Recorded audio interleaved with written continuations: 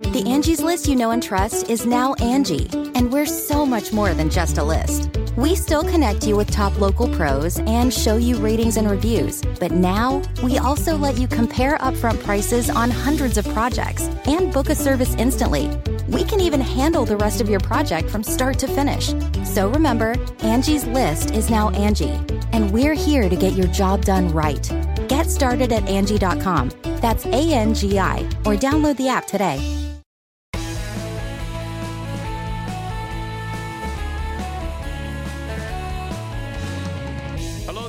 Welcome back to the Bill Press Pod, and welcome to this week's Roundtable, where we look back on the week's big news with three top Washington journalists. Joining us today, Pema Levy, political reporter from Mother Jones. Hi, Pema.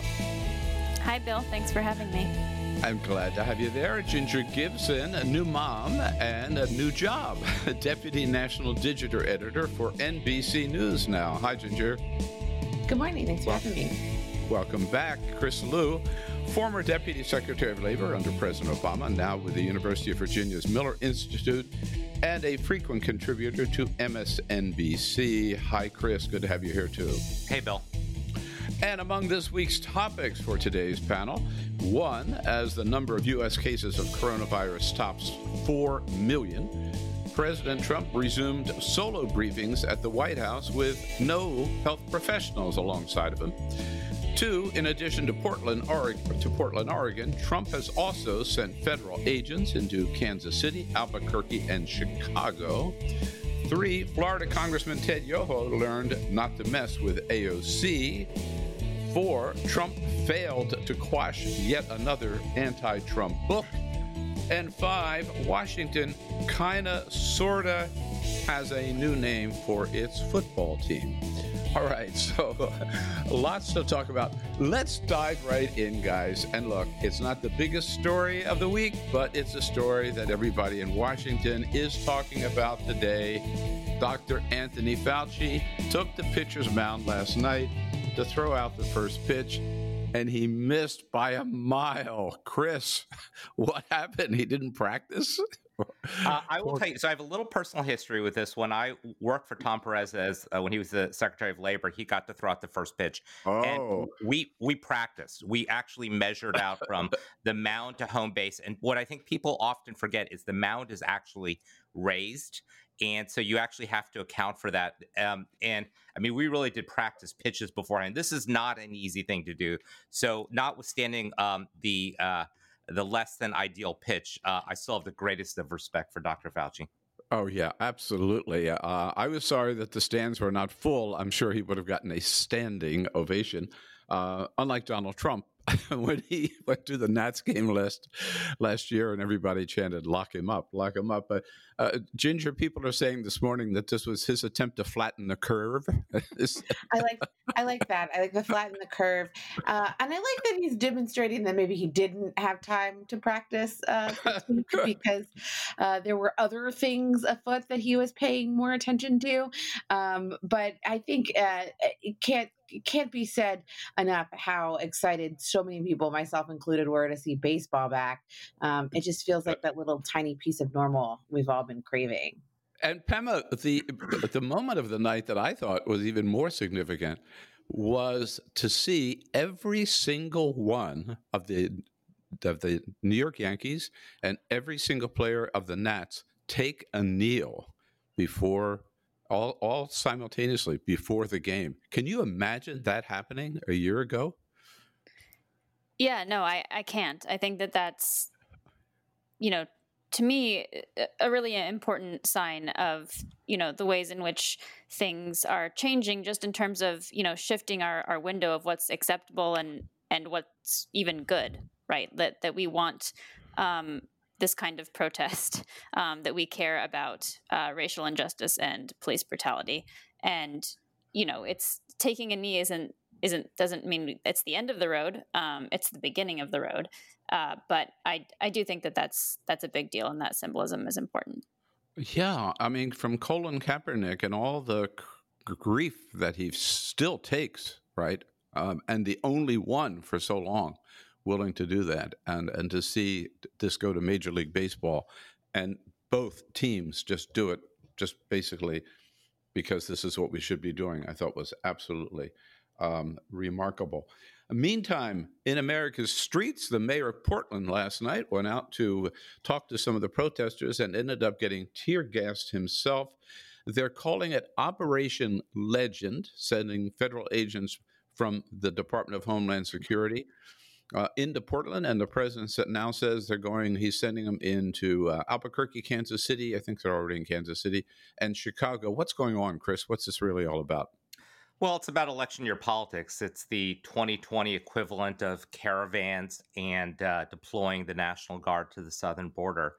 You know, Bill, we can stipulate that there are serious crime issues in cities. There are serious racial justice issues. But, you know, in the past, when these things have happened, they've been traditionally handled by state and local authorities. And that's remarkable what you hear among Republicans, and especially conservative Republicans, that they're fine with what would have been seen as a serious intrusion had a Democratic president done this. But from a political level, it's not clear that this really helps Trump in any way. If you look at some of the recent polling, the Fox News poll, the Washington Post poll last week, Biden is leading Trump by about 20 points on the issue of race relations. And even on the issue of crime and safety, he leads by about 9 points. And so this might appeal to part of Trump's base. But I think the rest of America looks at that wall of moms in Portland and I think is, really inspired by that.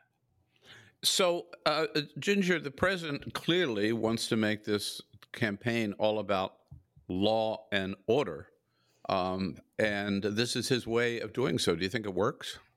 I think that in 2016, when we had an open race, when people were assessing two options, one that they knew and one that they didn't, they were willing, some of them, to take a gamble on a commodity that they didn't know, something new, and that was Donald Trump. Donald Trump is trying to recreate that dynamic again this time. He's trying to go back. The speech he gave, his sort of crime, law and order speech this week was nearly identical to the sort of the Darkness in America speech he gave at his acceptance speech in 2016. And the truth of the matter is, you can't recreate 2016. Donald Trump is no longer an unknown commodity. It's no longer maybe he won't actually do the things he says he's going to do. And so, there's been a lot said about trying to distract from the coronavirus. But I think one of the fundamental things to understand about Donald Trump is he'll keep doing something that works until it stops working. The campaign he ran won him the primary, and everyone kept saying he was going to pivot, and that never happened because Donald Trump kept running the campaign that he won, and it still worked for him. And now he's in 2020 trying to still run that campaign and trying to still have that message, and he might have finally hit the point where it doesn't work for him anymore. Pema, it may actually work for the anti-Trumpers, using this as another example of Donald Trump's failed leadership. At least that's the point of a new ad turned around very quickly by the Vote Vets organization. Here is their latest ad on this so-called Operation Legend. This is not the enemy. This is not the military. This is Donald Trump's video game fantasy world, where he gets to play tough guy dictator, except real people are getting hurt. He's dressing up federal law enforcement like they're on the streets of Kabul. Mr. President, the United States military is sworn to support and defend the Constitution against all enemies of our Constitution, like you. Pretty strong stuff, Pema. Yeah, I think, Ginger's point here was I think really right, is that, Trump is running as if he's the outsider and there's a problem and he's going to swoop in and fix it. And I think that, as that ad connotes, no, Trump is already in power. This is already something, a chaos and, an uprising that's going on under his watch, and that he's completely unable to engage in and acknowledge. But I think that a lot of Americans are sort of engaging in it and sort of acknowledging, the views of the protesters and what's going on, and sort of recognizing this for what it is, which is, sort of a scapegoating tactic, and yeah, ultimately, like he's the guy in charge, and so I think that the more campaign ads against him sort of point that out, right? That this is not something that Trump would inherit, but something that he has fundamentally created and even exacerbated. Those are going to be strong arguments, because ultimately people don't want fighting in the streets. They want a peaceful country. And Chris, the reality is, as the New York Times has repeatedly pointed out, that the protests in Portland were continuing, but they had become smaller and more peaceful, and violence had basically disappeared until these federal agents arrived. Right. I mean, the idea that somehow, and the Trump campaign has been playing that this is Joe Biden's America rioting on the streets. In fact, the rioting on the streets happened when they escalated the crisis by bringing in these DHS agents, these kind of DHS agents with no markings on their uniforms, and starting to take people into vans and detaining them. And I think it's significant. We should point out that a federal judge ruled yesterday, yes, prohibiting DHS from detaining or stopping journalists and other reporters who are trying to cover this. And that's important. I mean, again, it sort of speaks to why we have an independent judiciary and why we need this kind of check on the executive power. And Ginger, I think it's worth pointing out that these are not military. These are not troops in Portland, because the Department of Defense, the Defense Secretary, Mark Esper, has said, no, we're not going to deploy troops to American cities. So instead, they've gotten the Secretary of DHS, Homeland Security, Chad Wolf, to send in drug enforcement agents, Border Patrol agents, none of whom are trained in police work or riot control. That's right. I mean, we're watching sort of a shifting of the roles. We're watching sort of a dynamic. I think it's really important to take a step back and look at what's happening and sort of consider what we would be saying if the shoe was on the other foot, if we were bringing in Border Patrol to put down other types of protests or riots. And I think uniformly we would see Republicans really critical of that it's not the role of the federal government, that people shouldn't be stopped from voicing their grievances, which is protected in the Constitution. And we're not seeing that dynamic. And it really sort of underscores a shift in the Republican Party, and a Republican Party that doesn't know what to do in this moment, that doesn't know how to respond to Trump, that's watching his poll numbers tank, and that thought 4 years ago or 3 years ago after he won that he had somehow figured out the magic of the American public. And now they don't know what to make of it. And so we're seeing sort of some of that play out on the Hill, but we haven't seen sort of what might have been expected pushback from Republicans up to this point as he's doing this. The strongest I saw was the very first DHS Secretary Tom Ridge, who said it would be a cold day in hell before he would send troops into America, or federal forces into American cities, and that, in fact, the DHS was created, as we remember, in the wake of September 11, to protect the country against foreign terrorists, not to be used as the president's personal political militia, I believe he called it. I'm paraphrasing here. But I guess, Pema, then the question is, building on what Ginger said, Congress isn't going to do anything. So if Americans are not happy with what Trump is doing, I mean, how can you stop it? Is it the mayors going to the courts, or what are the options?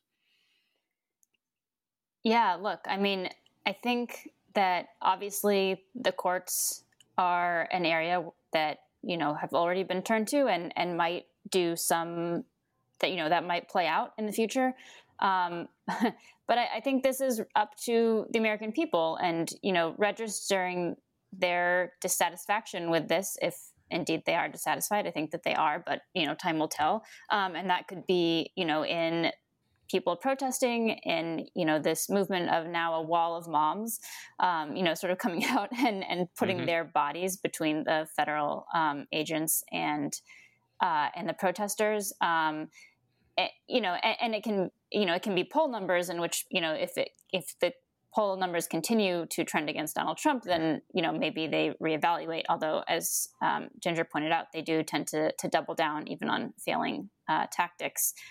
But I do think, like, more broadly, we really are seeing a perversion of DHS, which is, a pretty new agency anyways, right? And you have, the leadership there is all acting, right? So talk about Congress not being involved. Like, they have not confirmed Chad Wolf or Ken Cuccinelli or any of the top people at that agency. You have the agency that has been sort of empowered straight through the executive branch for the last 3.5 years in terms of the kind of treatment that they perpetrated on immigrants at the border. And now you have them sort of being sent into cities as the, personal force of the president to, enact his political agenda, basically. And, I think that the more people sort of understand that you can't just sort of say, oh, well, they're only, like, being mean to immigrants, so it's fine, right? Like, these things are not isolated. They're gonna, be turned on whoever they need the administration decides they need to be turned on. And so it's a really dangerous precedent. And I think that, that it's up to people to stop it, either, with their bodies or by voting. Or on November 3rd, right. So meanwhile, on another topic, something else going on, of course. Chris, I mean, I'm just so frustrated. Damn it, I bought my ticket to Charlotte for the big Republican convention, and then I had to cancel that one and buy a ticket to Jacksonville. And God, now I'm out of money for Jacksonville. Talk about Donald Trump in full retreat, right? I mean, that in and of itself is remarkable. This is a president who does not like admitting mistakes. But again, this was all entirely predictable. Back in May, when he decided to pick a fight with Governor Cooper in North Carolina and basically threatened that unless North Carolina came up with a plan for holding the convention, he was going to move it. And at that time, what Governor Cooper was doing was rational, given kind of the acceleration of cases in COVID cases in North Carolina, which has continued to go up. So, of course, Trump's Republican allies in Florida say, hey, we'll do it in Jacksonville. There was no clear plan for how to both move events, raise money. There were security issues involved with that. And obviously, he pulls the plug on this. And I think it's sort of telling that if you look at a bunch of issues, whether it is wearing masks, whether it's holding campaign rallies, or ultimately holding a virtual convention, say what you will about Joe Biden's campaign, but they've been out in front on all three of these issues. And Trump is now following Biden's lead in all of this. And frankly, that's not what leaders do. Leaders lead, leaders listen to experts. And if he had listened to his experts back in May, he wouldn't have gotten himself into this situation. So I find it interesting, Ginger, that the president now says, no, it's too dangerous to hold a convention in Jacksonville, but we want all the schools to open. We still want all of our schools to open. This is so fraught with political difficulty. I think that yesterday he said something that sort of perked my ears. He said, I'm setting a good example by not having this. And I went, well, who's going to follow that example? The other convention's already not happening. There's already two. So I think it is a struggle for him. I mean, schools are such a difficult question. You look across the country and you see parents who are just desperate to get their kids back in school. You see students who are not learning. You see sort of the most vulnerable populations left without the services that we sort of as a society have implanted in our school system.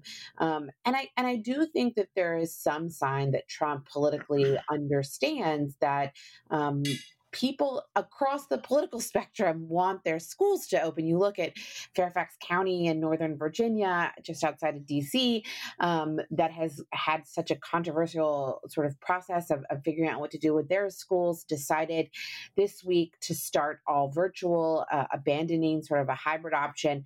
But 2/3 of that district's parents had enrolled their children in the hybrid in-person option. I mean, this is a part of Northern Virginia that is liberal, that has voted for Democrats, that is quite progressive, that has kept their numbers down. I mean, I live in Northern Virginia. You see mask compliance widespread, and yet still wanted their kids in school. And so I think that this really shows that there's, it's easy to sort of put the pause button on a convention and to give a convention speech via Skype. It's really hard to put a kindergartner in front of a camera. And it's a really difficult political question, I think, for officials in all positions. And Pema, so this is all part of the Jacksonville thing and other that we've seen this week from other announcements from the White House as part of what they're calling a new tone on the part of the president. He's resumed the briefings. He has them all by himself late in the afternoon. And he's reversed himself, as we just pointed out, on Jacksonville, on masks. Is it working? Too little, too late, maybe. Yeah, I mean, time will tell. If Trump becomes, a serious, man of science for the next 4 months, then yeah, it'll probably work. But, I feel like, these conversations are silly at this point. He'll come out and say one thing because his advisors convince him to, and then he'll go, he won't like it and he'll go tweet the opposite. So I definitely think it's too little and too early to evaluate this, because I think we've also hit this point where there was a world, and there's an alternative reality, right? There's a parallel universe where,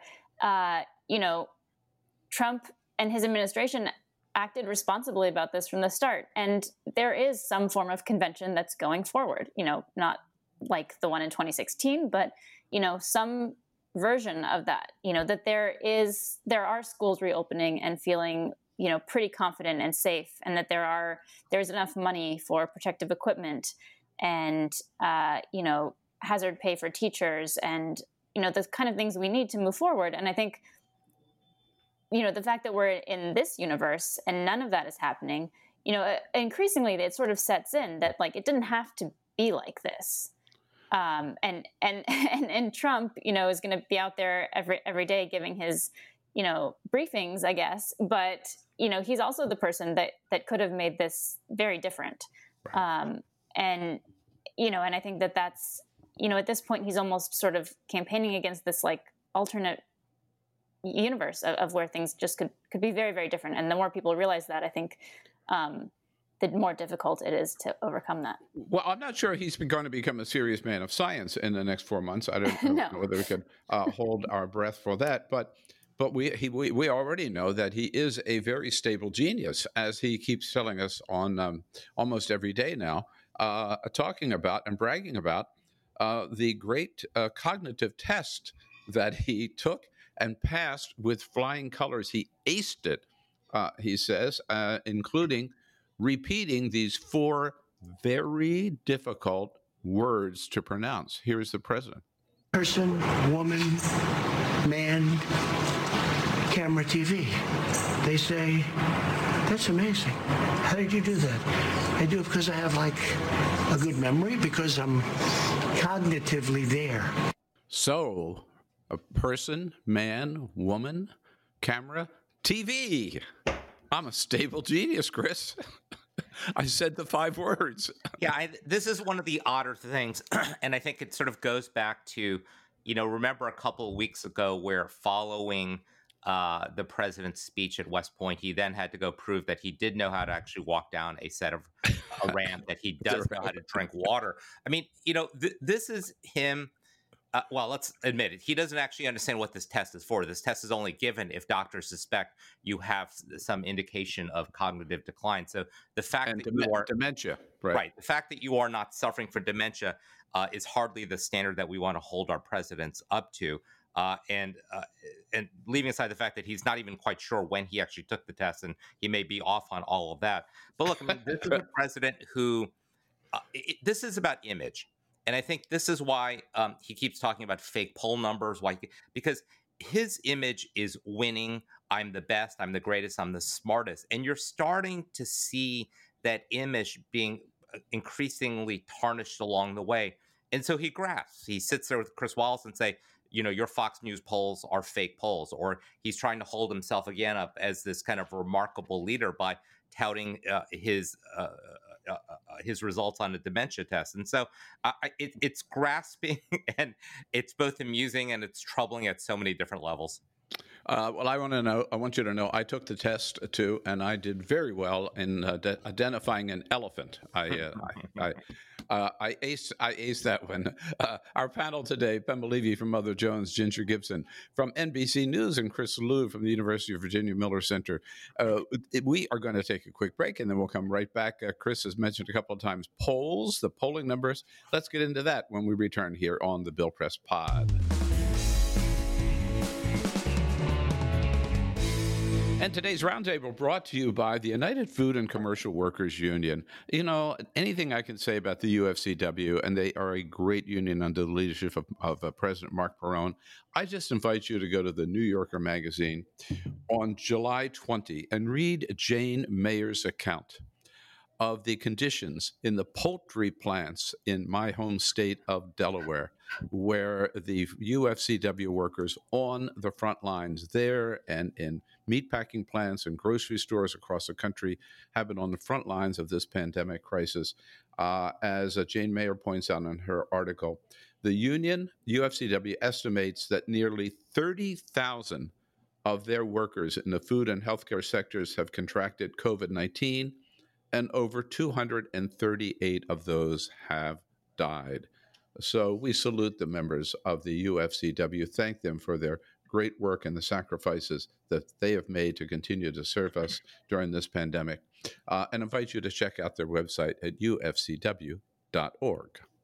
Achieving a gorgeous grin from home isn't a total mystery with Bite Clear aligners. Just don't be surprised if all of your sleuthing friends start asking, "What's your secret?"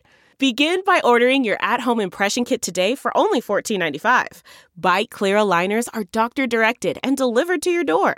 Treatment costs thousands less than braces. Plus, they offer flexible financing, accept eligible insurance, and you can pay with your HSA FSA. Get 80% off your impression kit when you use code WONDERY at Byte.com. That's BYTE.com. Start your confidence journey today with Byte.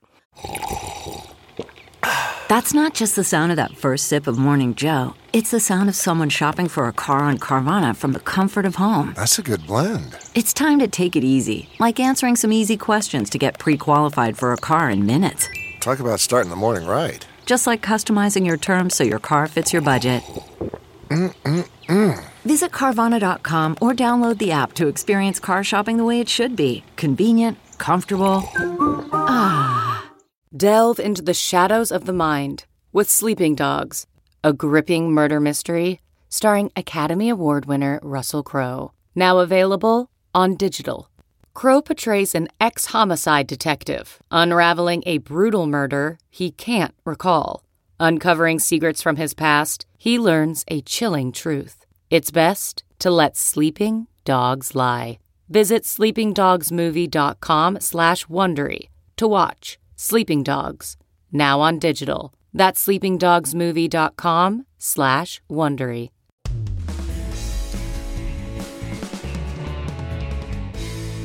And we're back with today's panel. Again, on today's Roundtable, Pamela Levy here from Mother Jones, Ginger Gibson, Deputy National Digital Editor for NBC News, and Chris Liu with Virginia's Miller Institute. You see him often on MSNBC. Chris, you've mentioned the polls a couple of times. On the national polls, almost every one of them show Joe Biden with a double-digit lead over Donald Trump.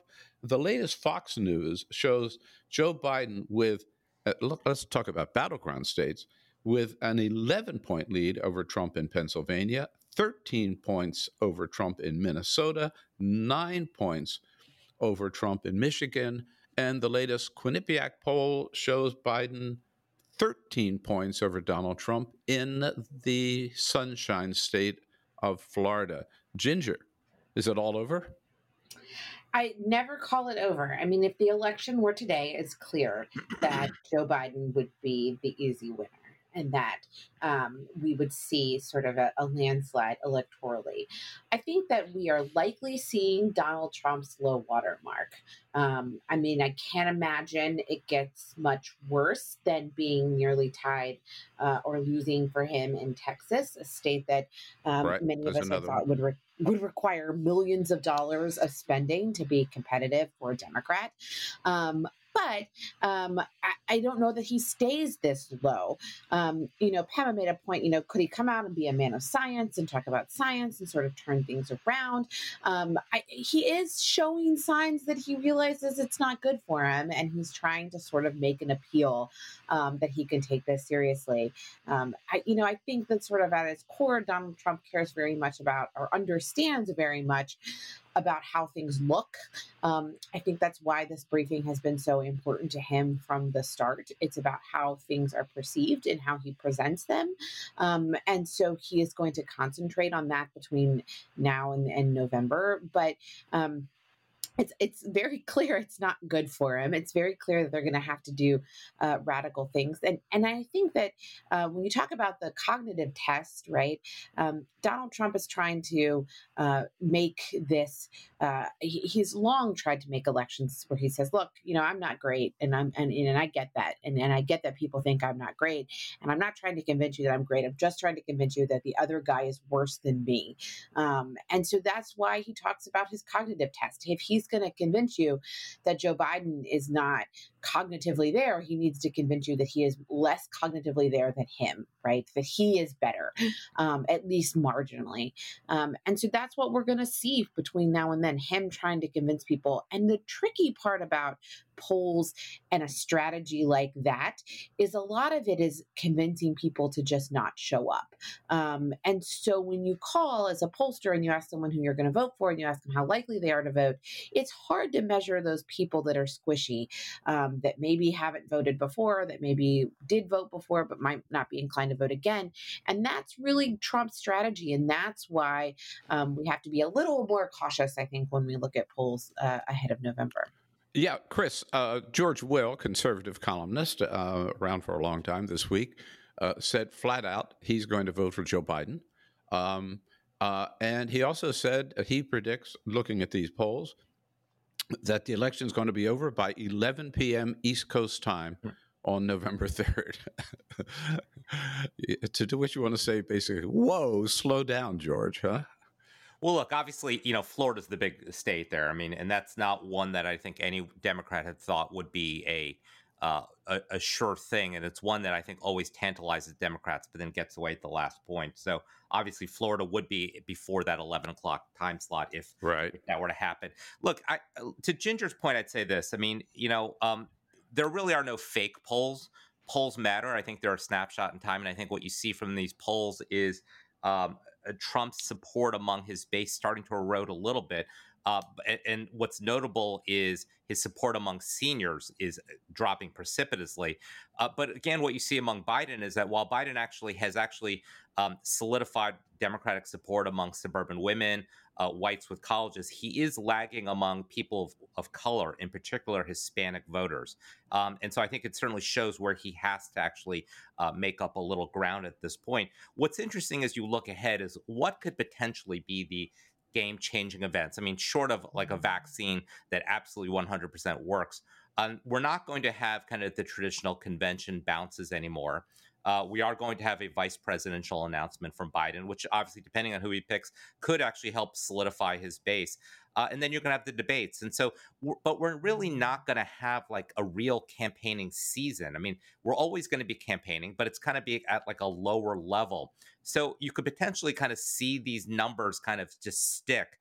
And from Biden's standpoint, that's helpful because the longer he stays in the lead, the easier it is to get volunteers, the easier it is to raise money. And it's one of the reasons why Trump is continuing to push back against this narrative that he's behind. Because once that narrative takes hold, it's tough to get your reelection off the ground. Hmm. Well, Joe Biden has hardly been standing still. I mean, he gets criticism for the basement strategy, but he is getting out of the basement almost every day to give to make a statement or give a speech somewhere nearby. And this week or last week, uh, basically undercover, under the radar, none of us knew this happened.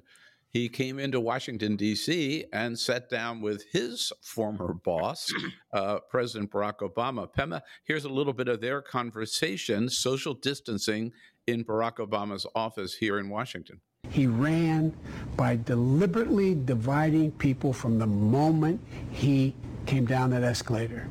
And I think people are now going, I don't want my kid growing up that way. The thing I've got confidence in, Joe, is your heart and your character and the fact that you are going to be able to reassemble the kind of government that cares about people and brings people together. So, Pema, Barack Obama obviously itching to get into it. I'm surprised he came out so soon in this race. Does this indicate that he's going to be there, do you think, full bore between now and November? He might be. I mean, whatever version of full bore we have true. at the moment, right? Yeah. It's not that early, right? Like, we're only a few months from this election. 100 days, but right. Yeah, it's July. It'll be fall before you know it. And I think I will say, I believe that increasingly the idea that, you have to save something for October, right? There's a surprise, or, you want to get people at the last minute. Like, I think people are making their decisions, and then they don't want to really revisit their decisions if they can help it, right? Mm-hmm. I think impressions matter, and they build on each other, and that's why you sort of have, these attempts to define your opponent early, an area in which I think Democrats have done really well this year, and the Trump campaign has completely failed in that regard, and I think has really hurt their ability to tarnish Joe Biden. And so, I think that right now, what the Biden campaign is doing is going, okay, people know who Joe Biden is. He was vice president, but they don't really know him. And, they might have some positive thoughts about him, but they're not that positive. And so they're kind of in this phase of introducing Biden to people and trying to, create an identity of him to share with the public. And it makes perfect sense to me that Barack Obama is a big part of that. A big part of sort of vouching for Biden and, shaping people's perception of him in that sort of positive way. Doing some of those, for example, also doing these sort of positive TV spots of this is who Trump is, but this is who I am. And so, it really makes sense that, while the Trump campaign is sort of scrambling to say, what can we hit Biden with that's going to stick? Oh, mental decline. Oh, he's soft on China. These are, kind of what they've sort of grasped at right now. And so it makes a lot of sense to me to sort of pull out Obama and use him to help, positively define Biden for Americans. And I really think the earliest you can sort of define yourself and your opponent, the better. And besides, in voting in a pandemic, there's going to be a lot of ups and downs with this situation. But one of them is that people are going to be voting by mail a lot, which means you don't wait until, the day of the election to decide who you're going to vote for. If you want your ballot to count, you have to decide before that. and so I do think that, it sort of moves the timeline of everything up by at least several weeks.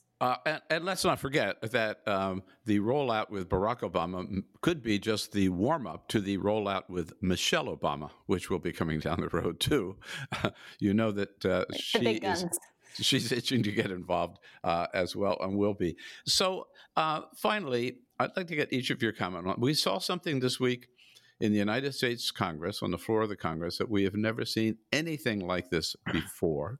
And of course, it started when a congressman, by the way, I had never heard of before, Congressman Ted Yoho from Florida, walked up to Congresswoman Alexandria Ocasio-Cortez from New York and said he was just disgusted with her comments that poverty rates could have anything to do with the level of crime in American cities, and then walked away with a particular comment that was outrageous, and she immediately took offense to and went to the floor of the House of Representatives to condemn him for.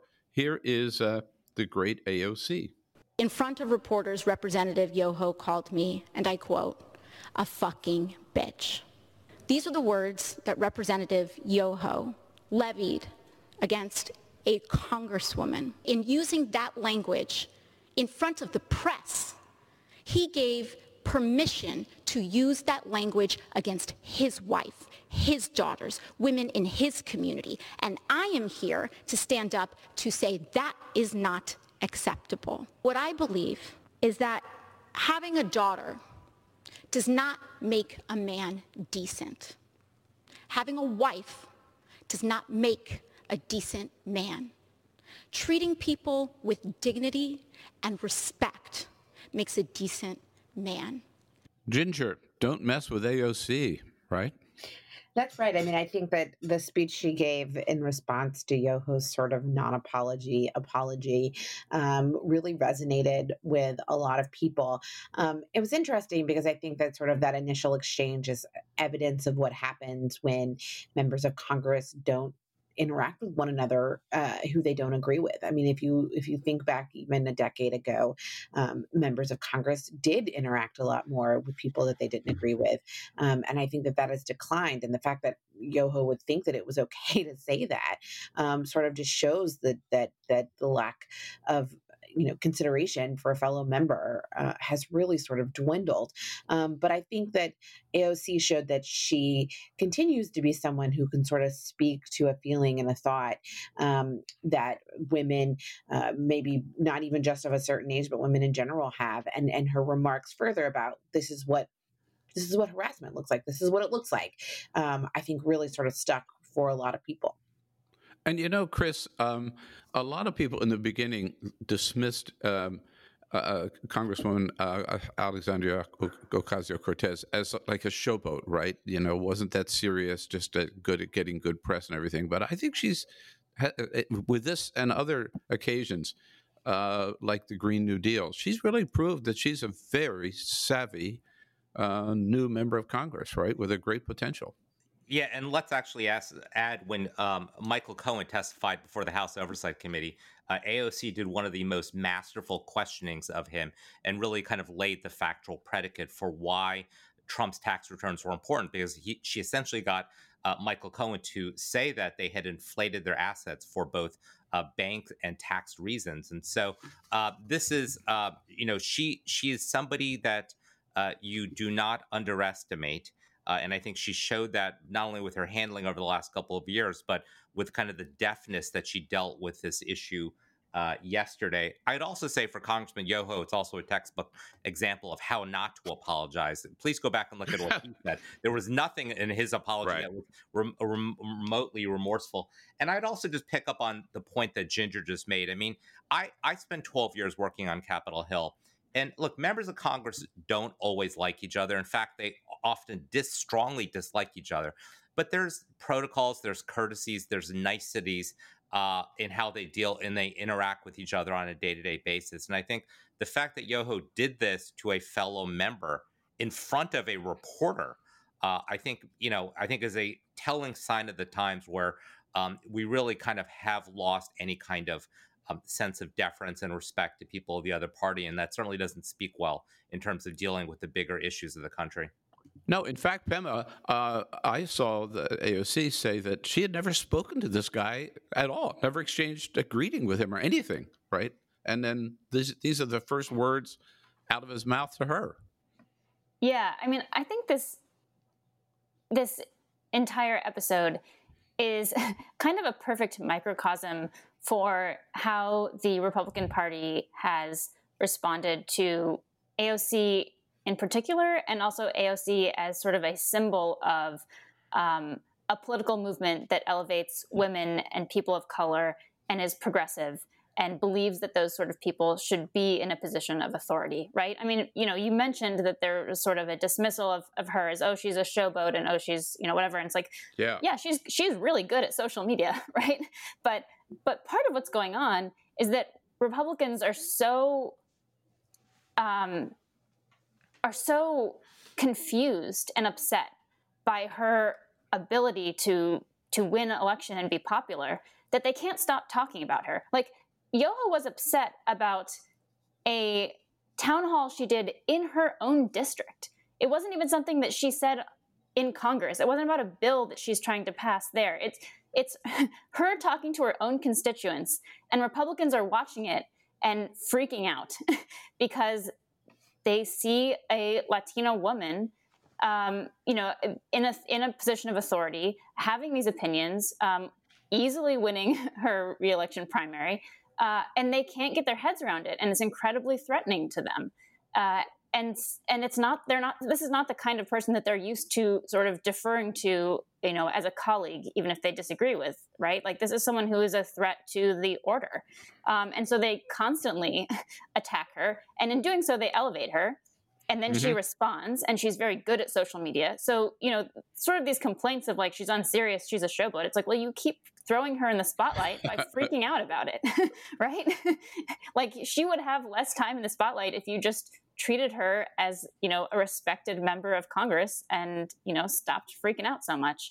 Right. And this is sort of a perfect microcosm of their, total inability to recognize this. And, as we saw from the primaries over the last few months, there's going to be more folks like AOC in Congress. I mean, these things are changing, and I think that you see the panic really heightening there as well, as you see more young people of color who are progressive coming into Congress and shaking things up. And yeah, look, she's if you look at, it's not just on social media. If you look at the way she questions people that come into committee and stuff, she's talented and she's growing and learning. And, I'm sure that's scary for them as well. Yeah, two quick adds to that. One is I also want to give some props to Speaker Nancy Pelosi for giving her this opportunity and recognizing what she was going to say and giving her a lot of support, recognizing, I think, her abilities and what she brings to the Democratic caucus. And secondly, it reminded me of how badly things, and Chris, you made this point, have gotten in terms of personal relationships in the Congress. And if all of our listeners, for those who haven't yet heard our podcast earlier this week with Julian Zelizer, a professor from Princeton, about his new book called Burning Down the House, where he points out that this ugliness, this hostility, this total lack of civility in the Congress didn't start with Donald Trump. It goes all the way back to Newt Gingrich. Check out that latest podcast here on the Bill Press Pod.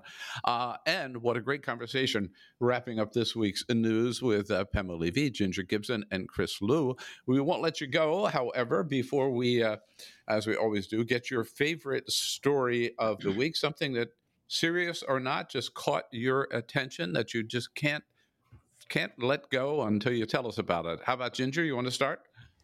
Yeah, I'm going to start with a little plug for the nonprofit journalism world. The Hechinger Report, which covers education, is doing a good job of covering this issue that we already talked about, what happens to our schools.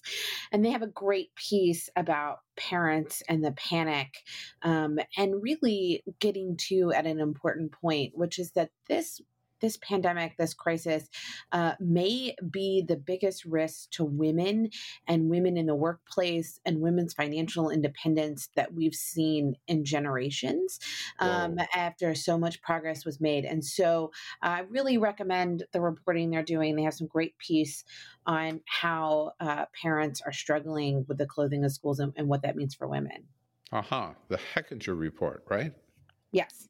Okay, good. How about Pema? Yeah, so I'm going to plug a story by my colleague Tim Murphy. He has a large feature out this week, and as basically we re-examine, aspects of our society that really have racist origins, and also a history of police brutality and violently enforcing white supremacy. He has a piece that really enlightened me on the subject of the Texas Rangers. which I did not grow up in Texas, and I didn't know much about them, but it turns out they were basically a violent white supremacy force that went around murdering Mexican Americans. But we still, sort of tout them and see them as, people of law and order and justice when they were the opposite. And so it's a really fascinating story about what happened when one Latino member of the Texas legislature tried to take on the Texas Rangers a century ago, and what happened to him when he did that. So the story is called "A Century Ago, One Lawmaker Went After the Most Powerful Cops in Texas, Then They Went After Him." And that's at motherjones.com. So by Tim Murphy, motherjones.com. Right. Yeah. Okay. How about you, Chris? Wrap us up here. Well, this story is technically 7 days old, but I don't think it's gotten the attention it deserves. And it's one of those kind of constant Trump administration scandals that kind of get lost in the swirl of the daily news. It involves Seema Verma, who heads Medicare and Medicaid for the Trump administration.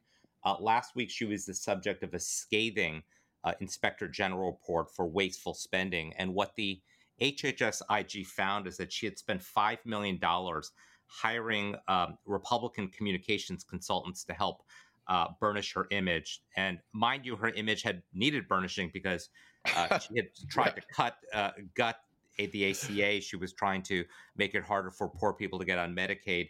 And so she hired these consultants to try to get her invited to events like the Kennedy Center Honors.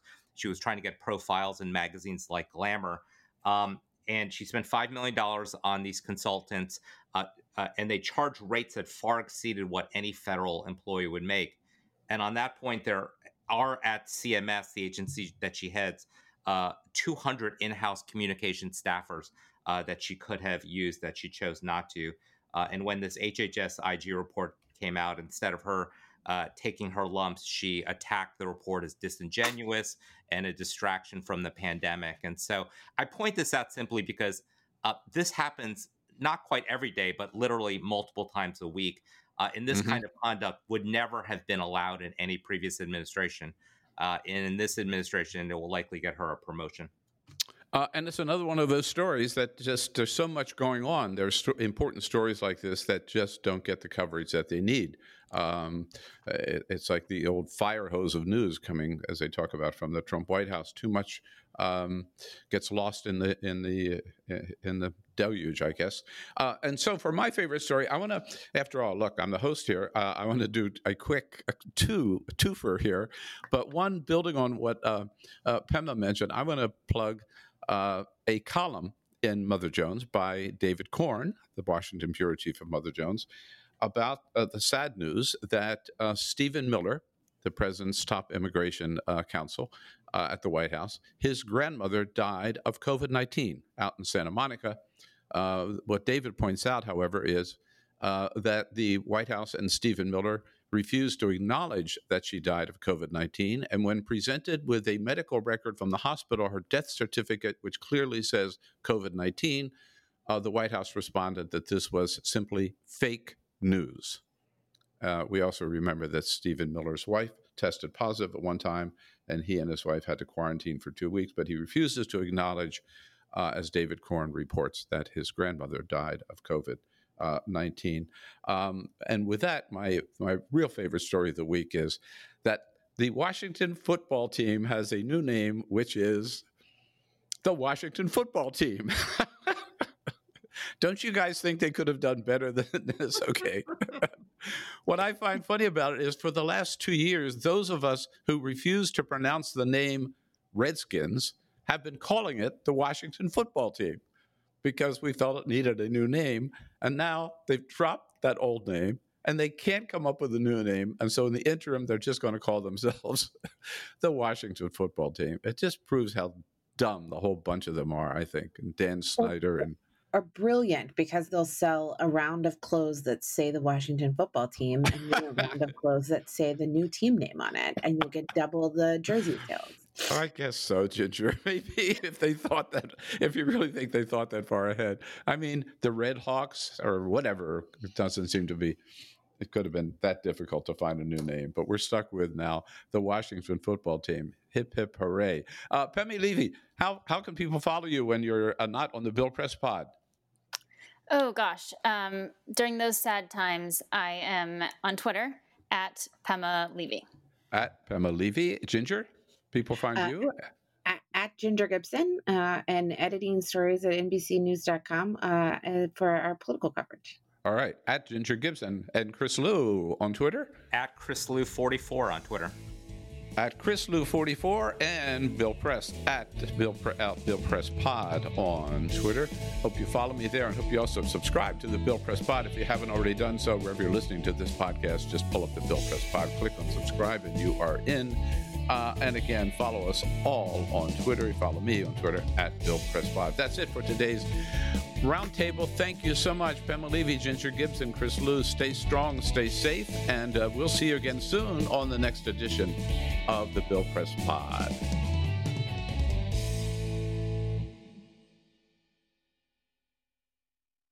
Look around. You can find cars like these on AutoTrader, like that car riding your tail.